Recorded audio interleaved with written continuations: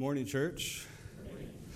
It's my joy to be in the fellowship of the saints this morning, looking upward to King Jesus together.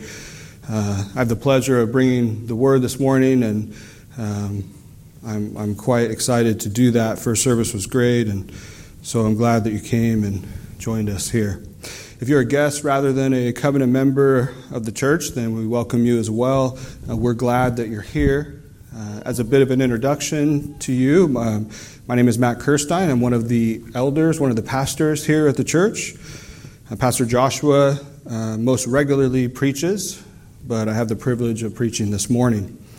So it's my honor to lead us in God's Word and hear His gospel this morning.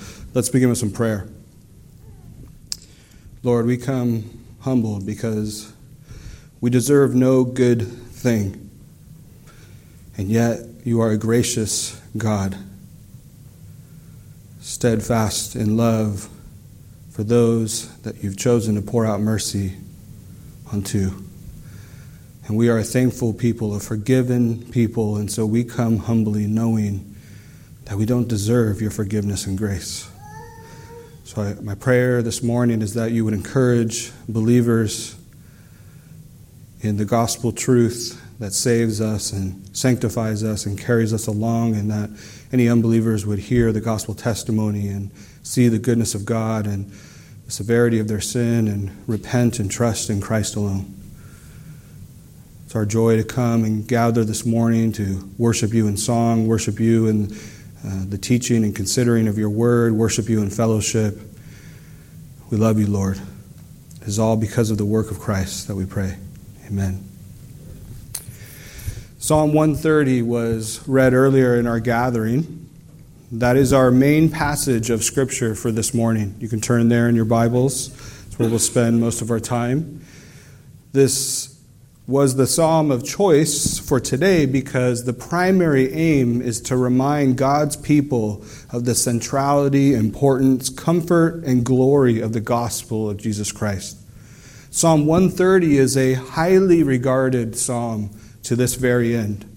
It has been the foundation of gospel truths for thousands of years for believers to know and find the gospel there. Martin Luther, for example, loved Psalm 130. He called it one of the Pauline Psalms because, like many of Paul's writings, its declaration of forgiveness by grace alone, apart from any fallen sinner's efforts, is very evident.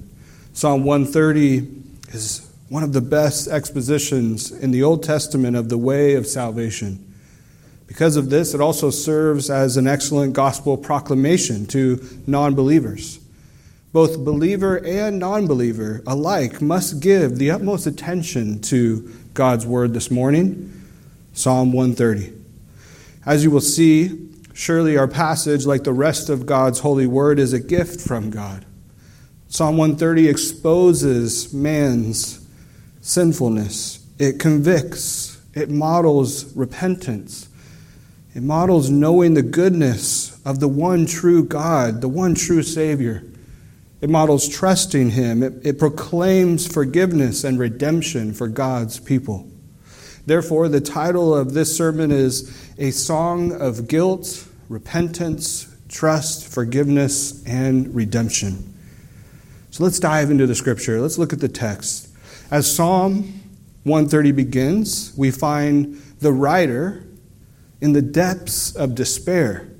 We're thrust right into a very weighty situation. Verse 1, out of the depths I cry to you, O Lord. This should cause us great alarm. Immediately we should feel the weight. Out of the depths I cry to you, O Lord. What is meant by the depths? In Hebrew tradition, being in the depths referred to being caught in dangerous and deep waters.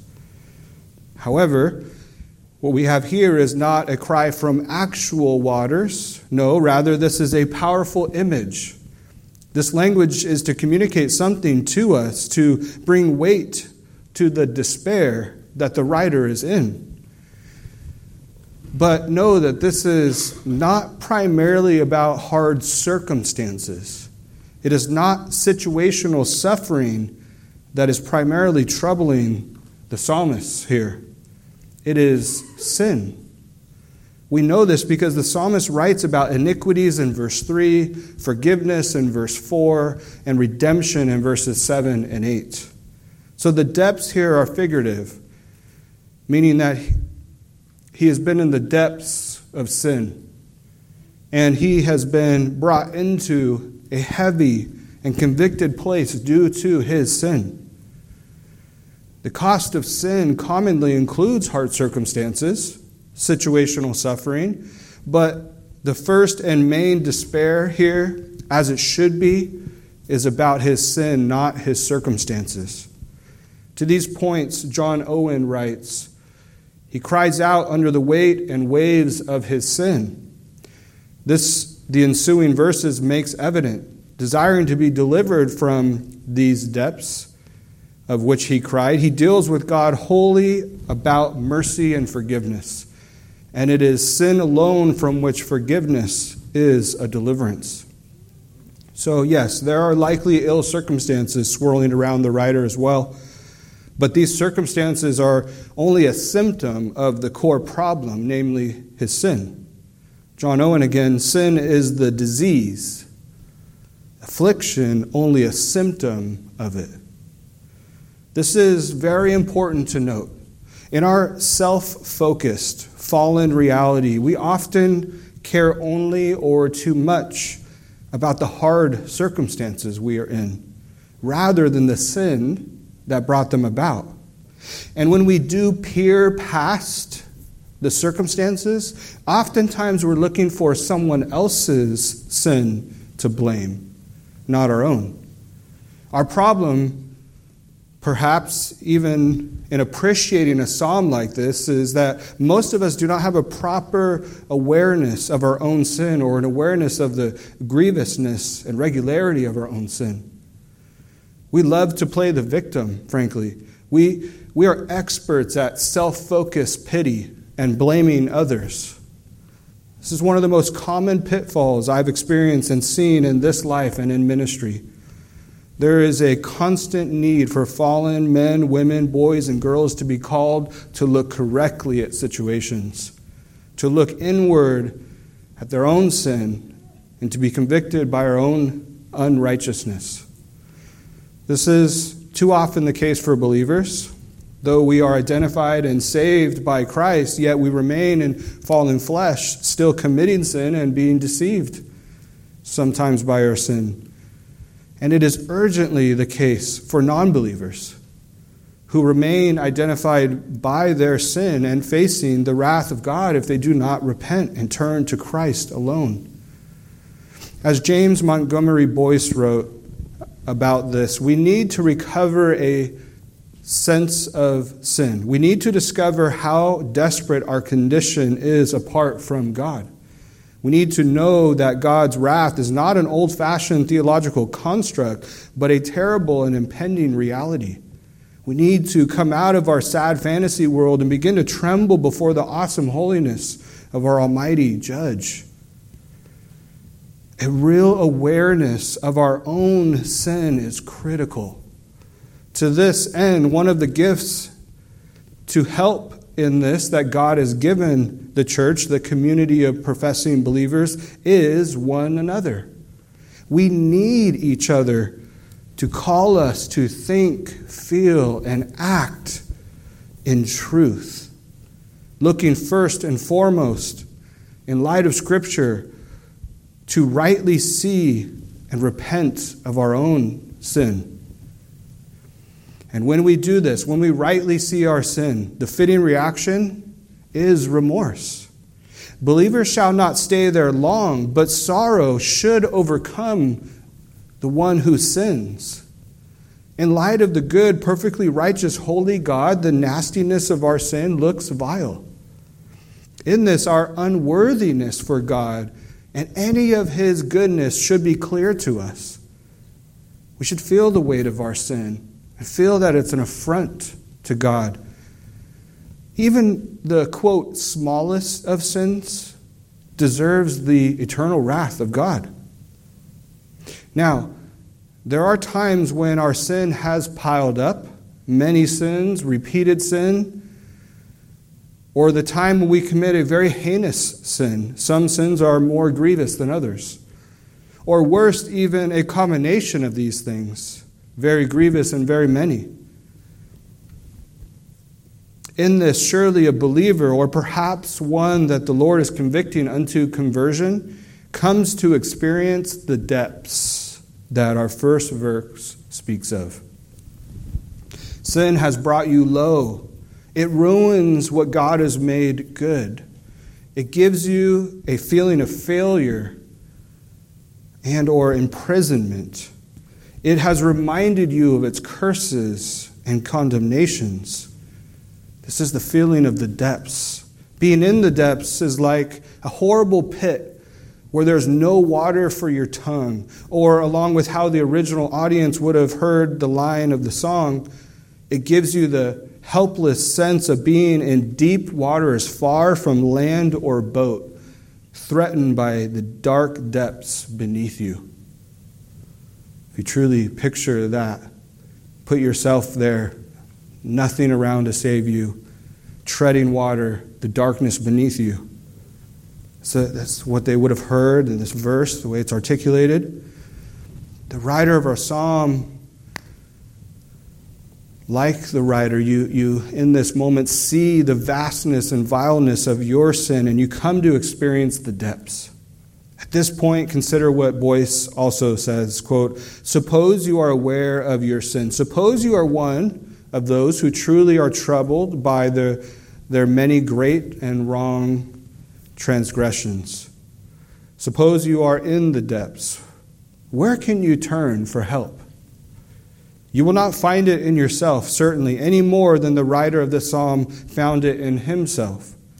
The only source for help for you is God and His mercy. You need to prostrate yourself before Him and ask for help.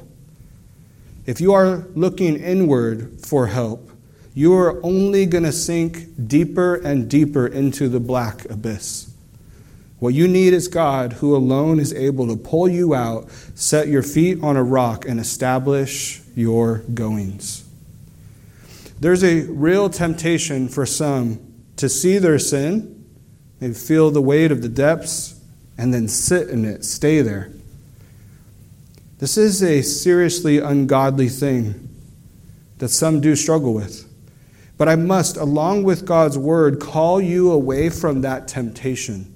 If you have a tendency to do this, or you come to experience that temptation in the future, you must see that God's word lines out a path for us to take.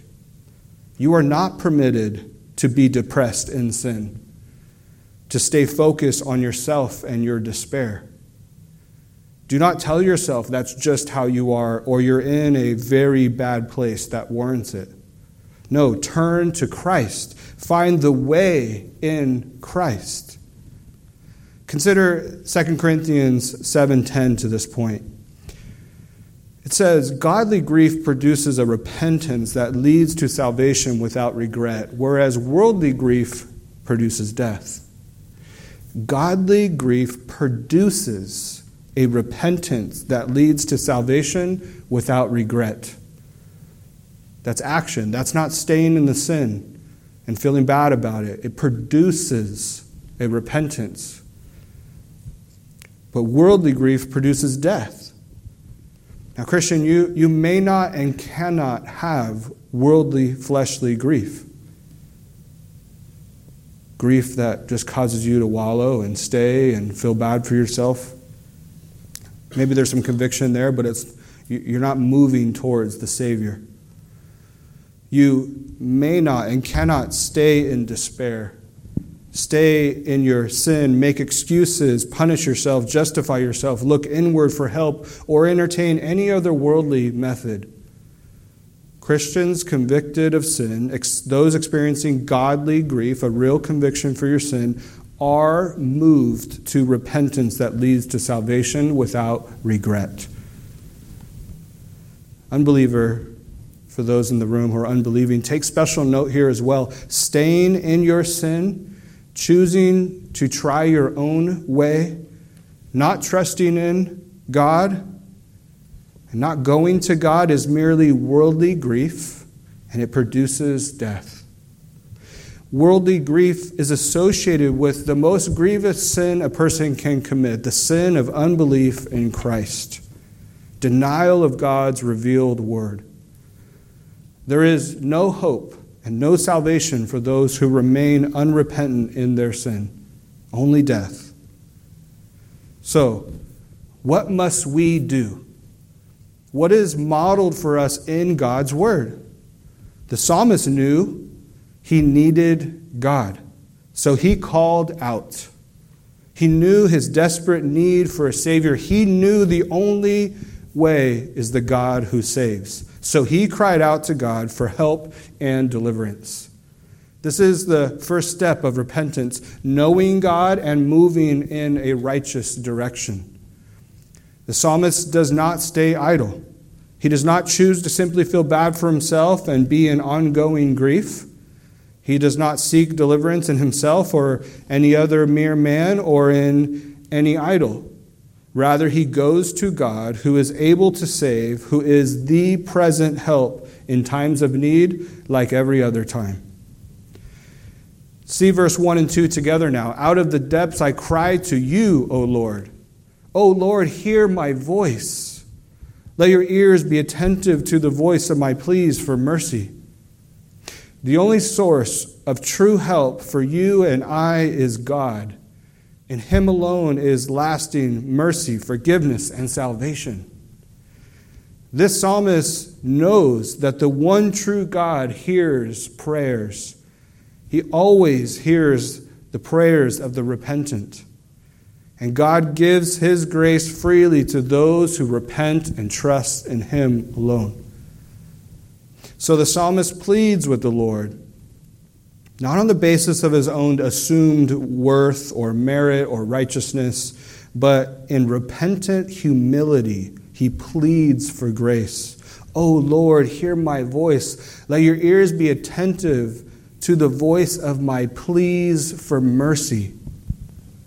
He needs grace. He needs mercy. Why? Because sin is the problem. Sin guilts us and ruins us. Look at verse 3. If you, O Lord, should mark iniquities, O Lord, who can stand? This should stop us in our tracks. If you, O Lord, mark iniquities, God does mark iniquities.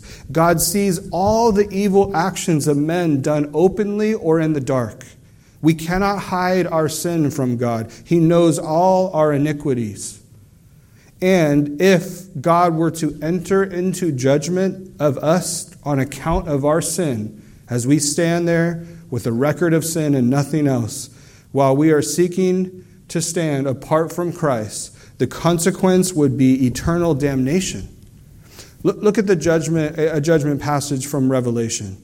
We see this reality and consequence for those who seek to stand apart from the one true Redeemer. Revelation 20, verses 11 through 15.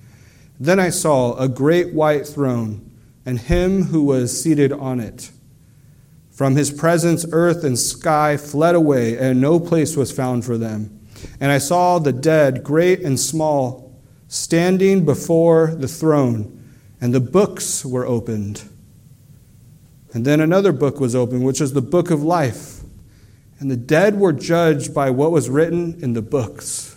That's where God marks our iniquity. They were judged according to what they had done.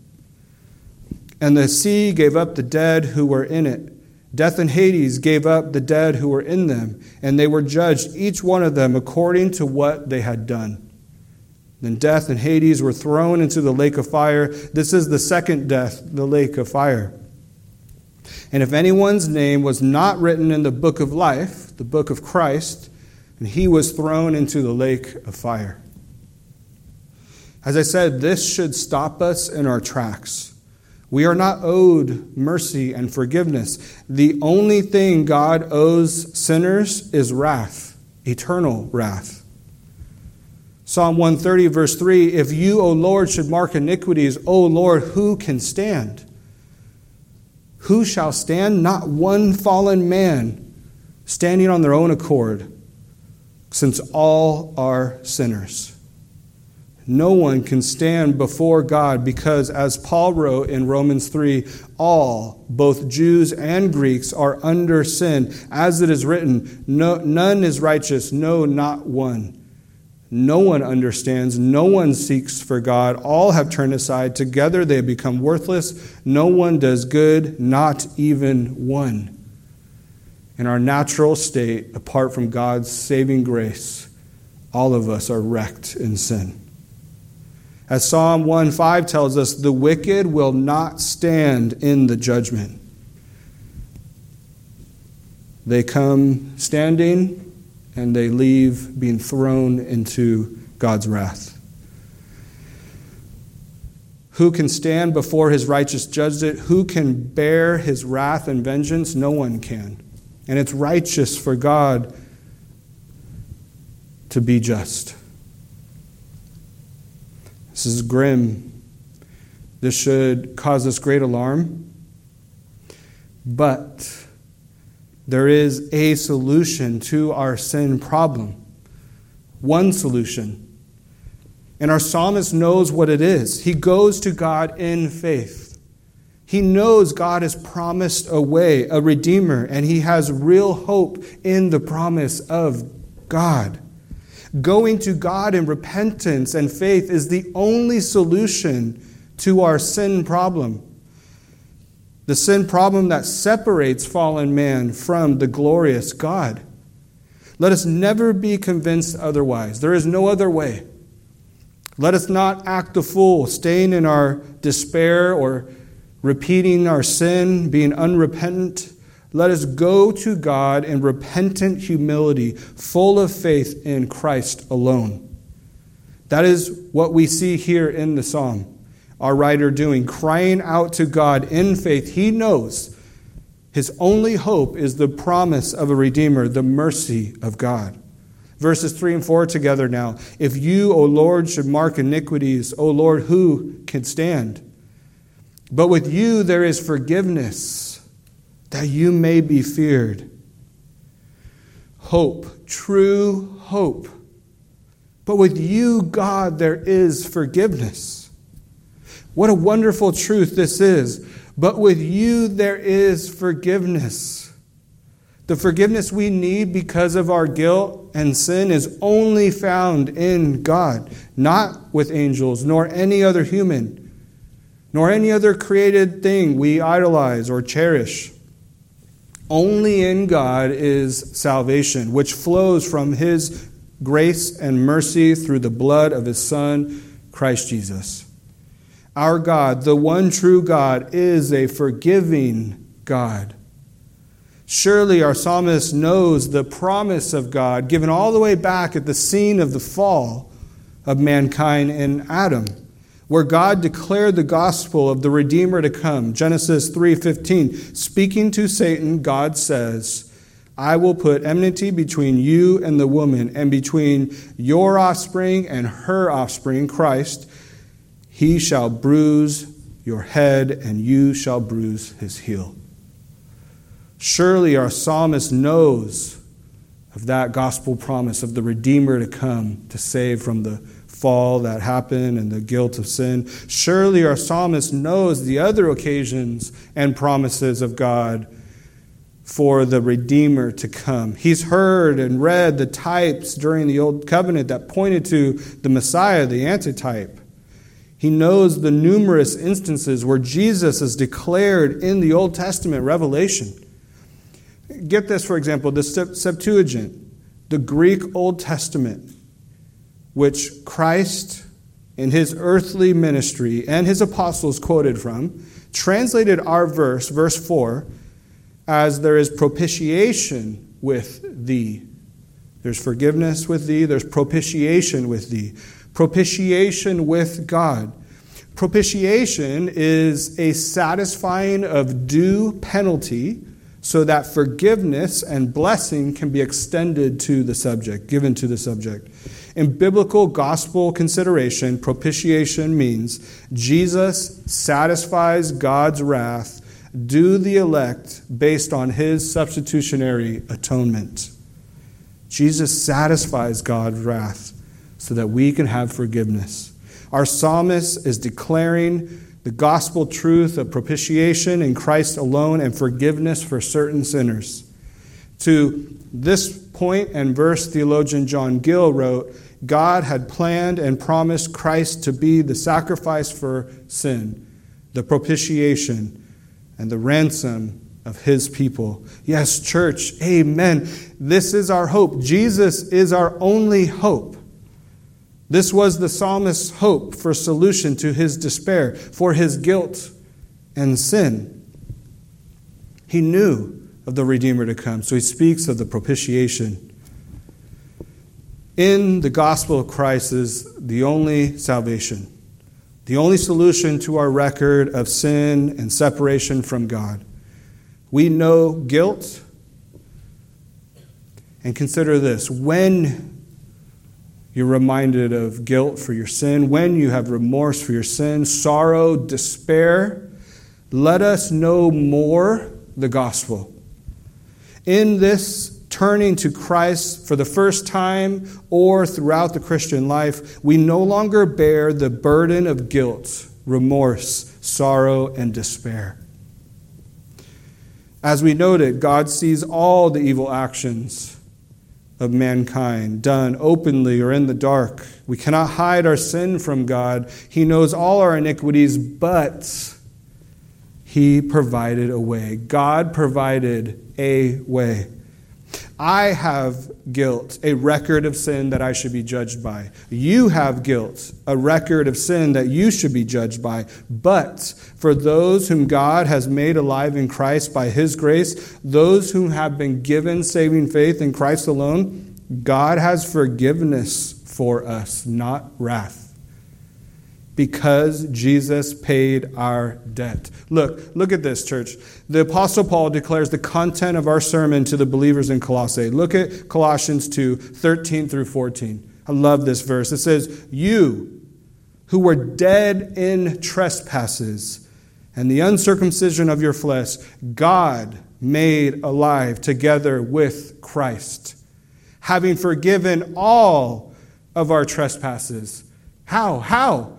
By canceling the record of debt that stood against us with its legal demands. He set it aside, nailing it to the cross.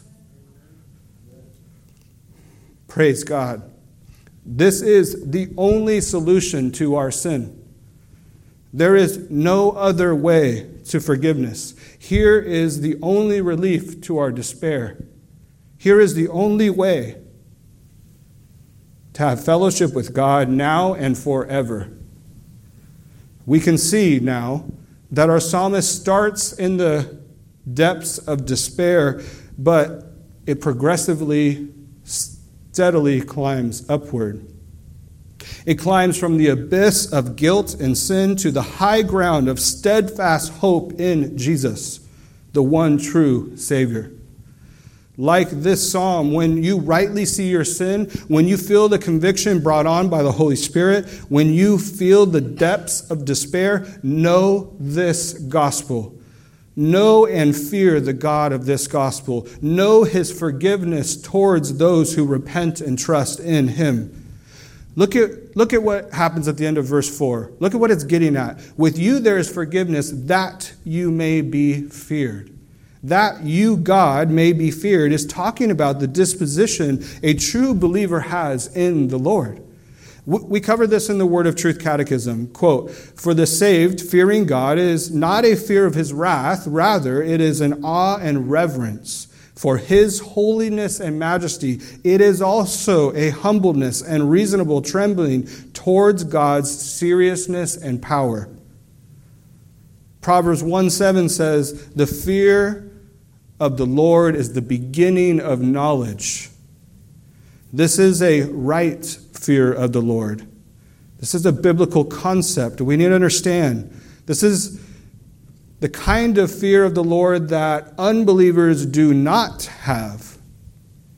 A few verses beyond what we saw in Romans 3, Speaking of the unbeliever, the proud, the dead in sin, fallen men, unregenerate, Romans 3:18 says, there is no fear of God before their eyes. So unsaved, you're lacking this biblical gospel fear of God, this godly fear of God. But when God calls his people, he causes in them a right understanding of who he is. God calls his people to have a fear of him, a right fear of him. For example, Deuteronomy 10:12. And now, Israel, what does the Lord your God require of you? But to fear the Lord your God, to walk in all his ways, to love him and serve the Lord your God with all your heart, with all your soul. Ecclesiastes 12:13. The end of the matter, all has been heard. Fear God and keep his commandments, for this is the whole duty of man. A right fear of the Lord is linked to saving faith and blessing. Psalm 31:19. How great is your goodness, which you have stored up for those who fear you. How great is your goodness? There's blessing there for those who fear the Lord. We see this through Scripture. And that is also what Psalm 130 verse 4 is stating. With you there is forgiveness, blessing, that you may be feared. There is an unbreakable link between God's forgiveness and a Christian fear of him. Note the reason given that there is forgiveness in our passage. With you there is forgiveness, that you may be feared. God working in us produces this. With you there is forgiveness so that you may be feared. God has a righteous motivation to forgive certain sinners so that he is feared rightly.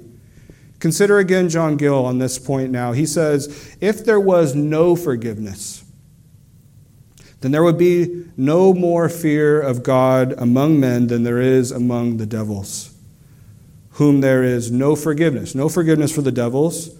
There may be dread, as even there is among the demons, but no godly fear.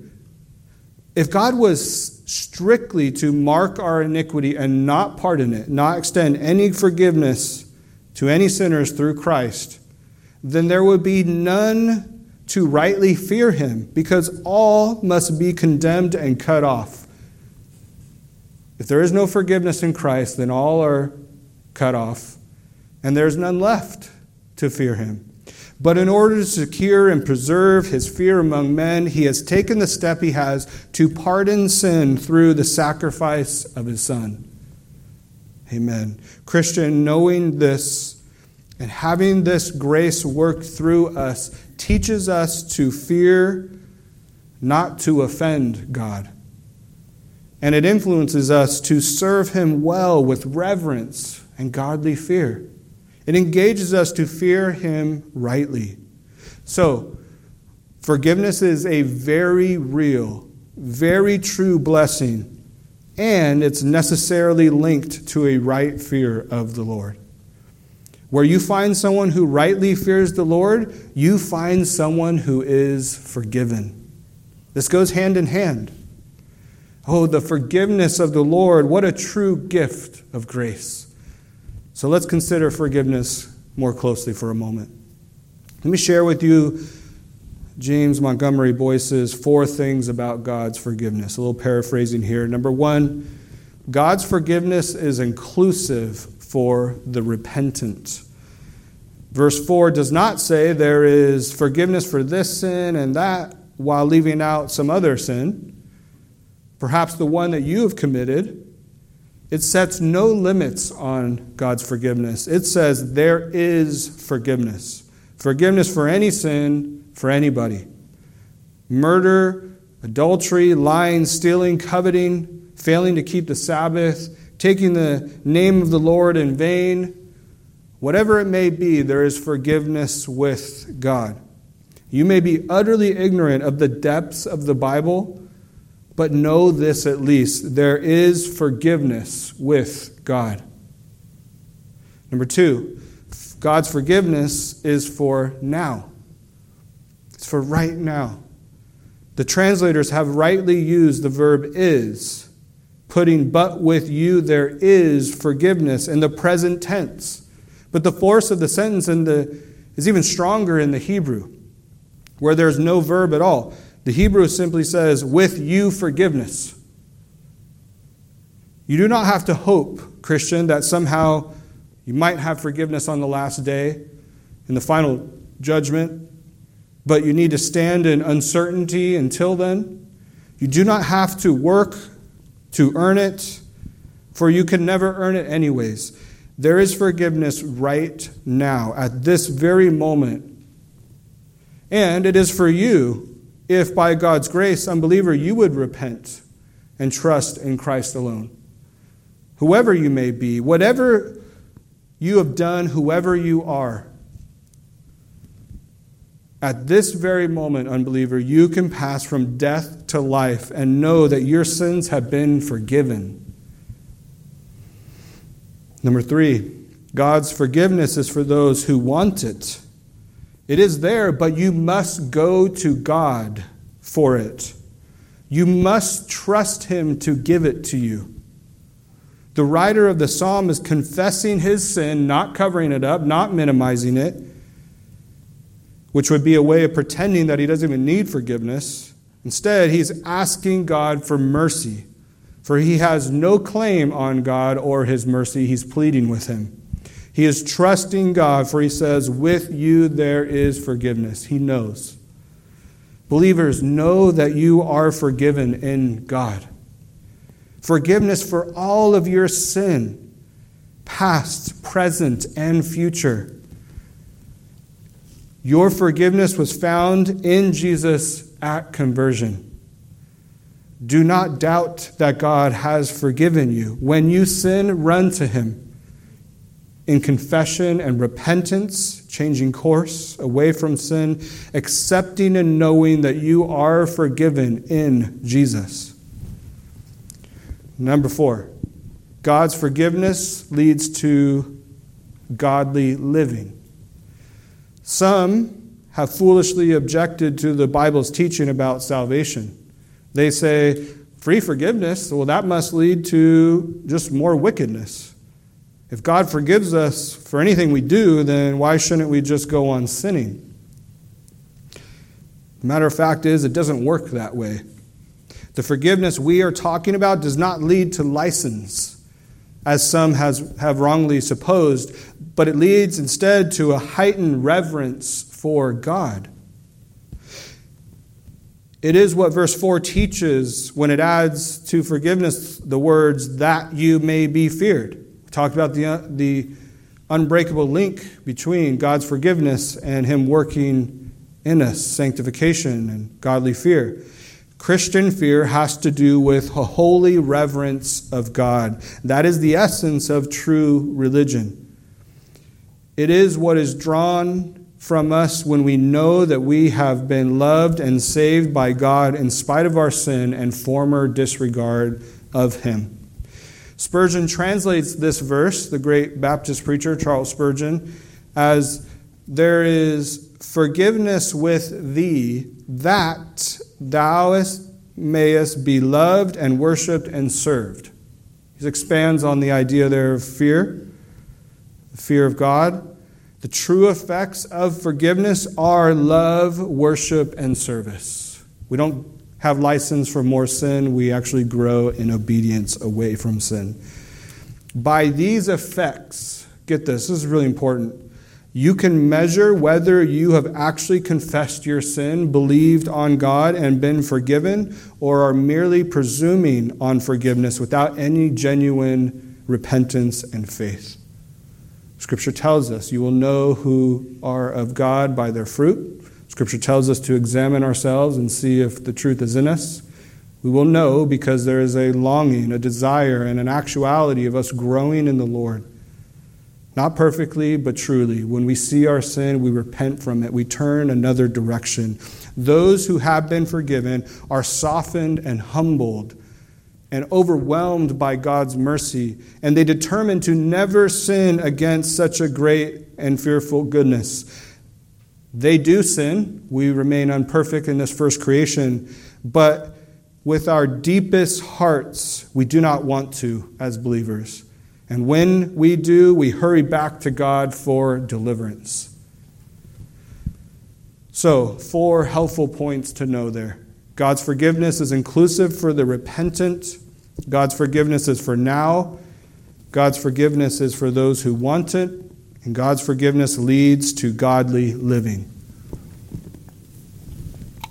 Let's expand on that last one a bit more. God's forgiveness leads to godly living.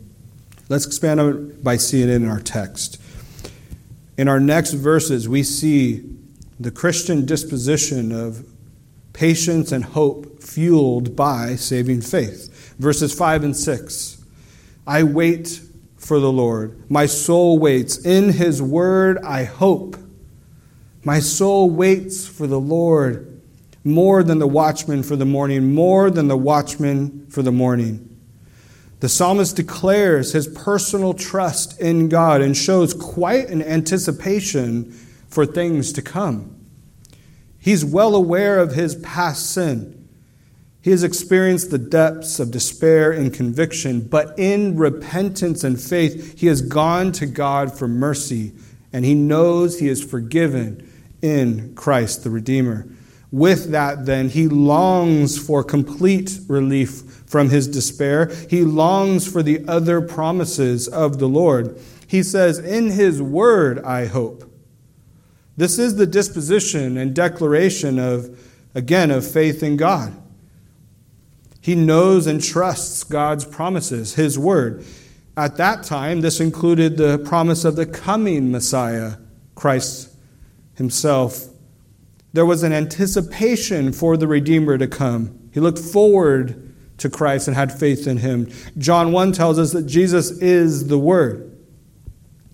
Jesus Christ is the object, ground, and foundation of hope, of all blessing, and of grace, and of glory. The psalmist has hope in God's word of promise concerning the coming of Christ and salvation by Him, concerning the pardon of sin through Him, and eternal life by Him, as well as in many other special and particular promises made. He knows God has promised many gracious things. He knows God works sanctification in the saved. Even further, He knows a life without sin awaits the saved, not in this creation, but in the new creation to come. He longs for the better, closer, more intimate presence of the Lord that comes in sanctification and is coming in its fullness one day in the new creation. Surely our sin here and now hurts our ability to more fully realize and enjoy the presence of the Lord we currently have. But through sanctification, we get an increasing awareness in this life of God's gracious presence. And there are things to come in the new creation we can only understand in part at this time. In the Lord's predetermined timing, each of His saved children are grown in grace by the Holy Spirit. And in the Lord's predetermined timing, His saved children will experience all of His good promises as fully fulfilled. So, our psalmist waits.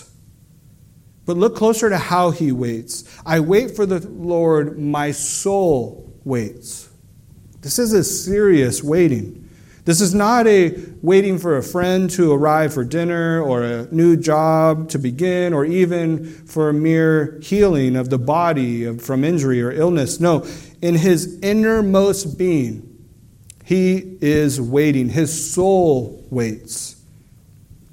Gill wrote, this expresses the intenseness of his mind, the earnest desires of his heart after God, his affection for God, and the exercise of all other graces upon him.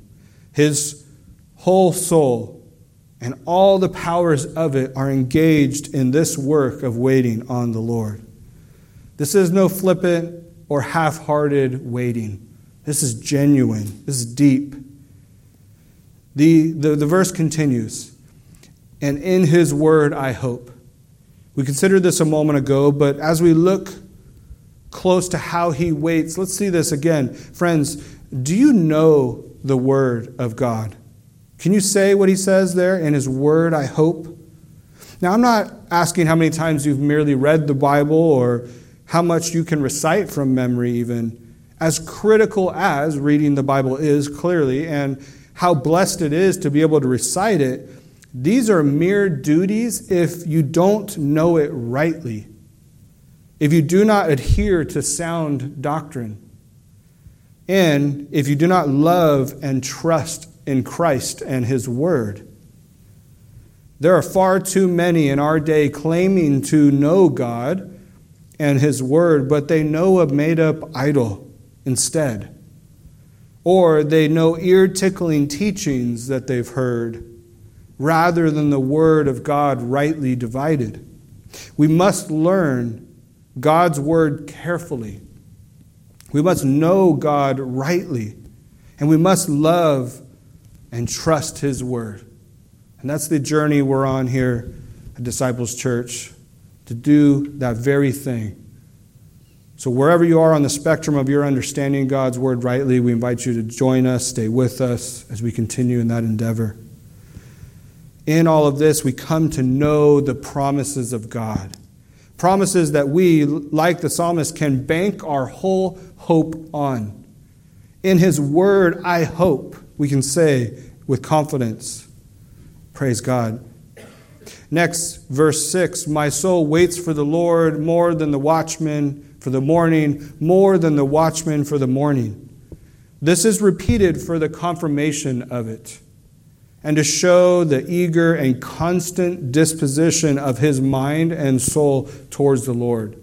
There is real focus on this. We must see the serious anticipation for the Lord and what he will bring about. Again, this is no half-hearted hope and waiting. This is serious business, genuine. We are going to consider waiting on the Lord more so in a later sermon in this summer series. We'll consider several types of waiting or encouragements in your waiting.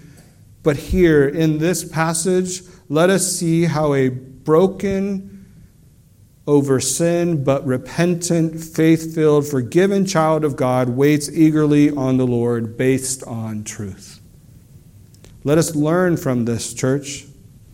Let us not be slow to move on from sin. Let us not be dull in putting off sin and despair. Let us be zealous in faith, love, and hope in the Lord, and have a right fear of God. Now, our final two verses turn what is inside of a forgiven man's heart to the right and needed response, an outward declaration of God and his gospel. Look at it with me. Verse 7 and 8. O Israel, hope in the Lord. For with the Lord there is steadfast love, and with him is plentiful redemption. And he will redeem Israel from all his iniquities.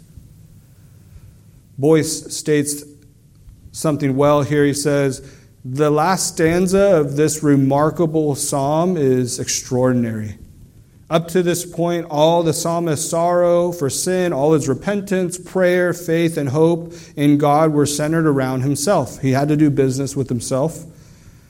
In this last stanza, having found forgiveness, he turns to those about him, to Israel, his peers, and encourages them to put their hope in God too.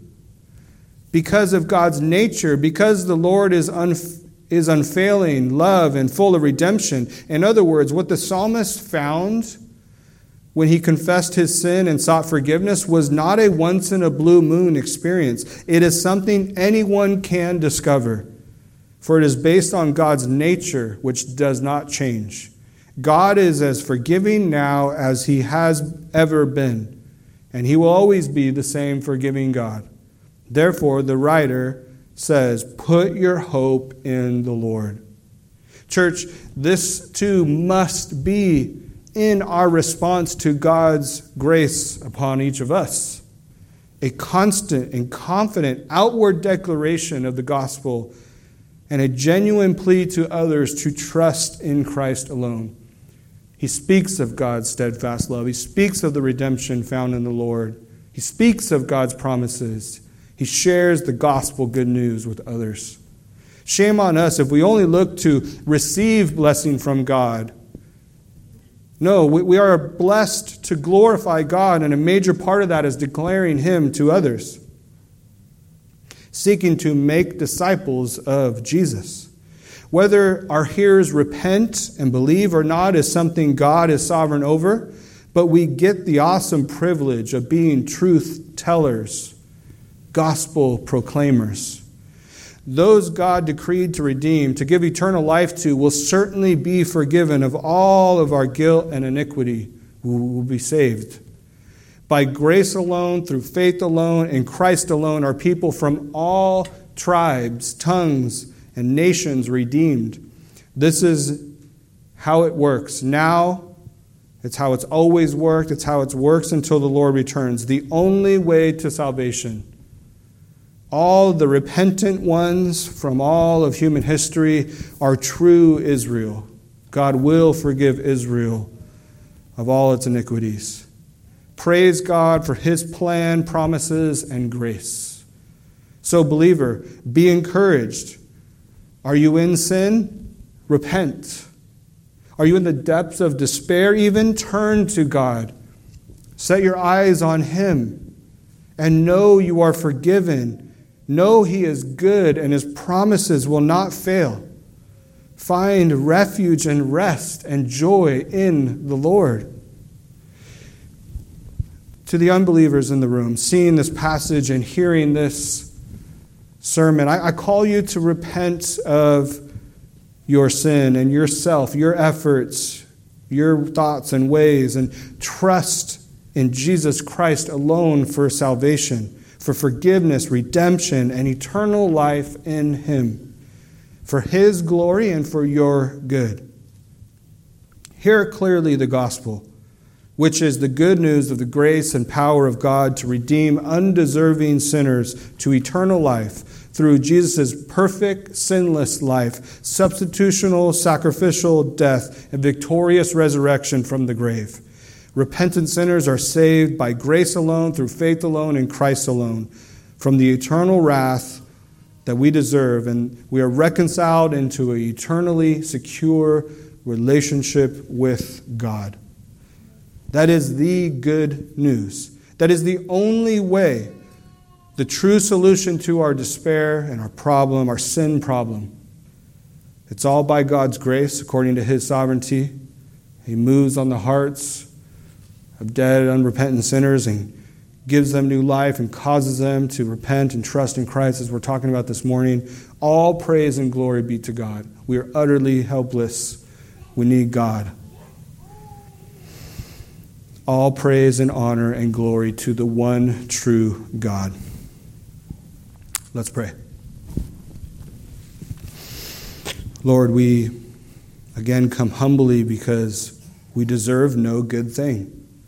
And yet, in your grace, you've given us the only true good, you. You've given us mercy and forgiveness so we can have you. We love you, Lord. We are overwhelmed by the awesomeness of this gospel, the true gospel. We're thankful for the work of Christ. There is no other way but in Christ alone, and we are so thankful. So, I pray that our brothers and sisters here are encouraged this morning by the gospel, reminding them of their unworthiness and guilt and sin, and yet your grace and mercy for redemption and forgiveness unto proclamation and holy living. I pray for any unbelievers in the room that they truly consider this and that you'd be doing a work in their heart unto conversion. We love you, Lord. It is in Christ alone. It is because of Christ.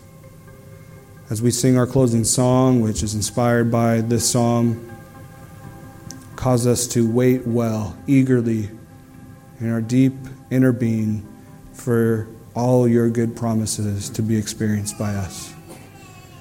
We love you, Lord. We pray because of Christ. Amen.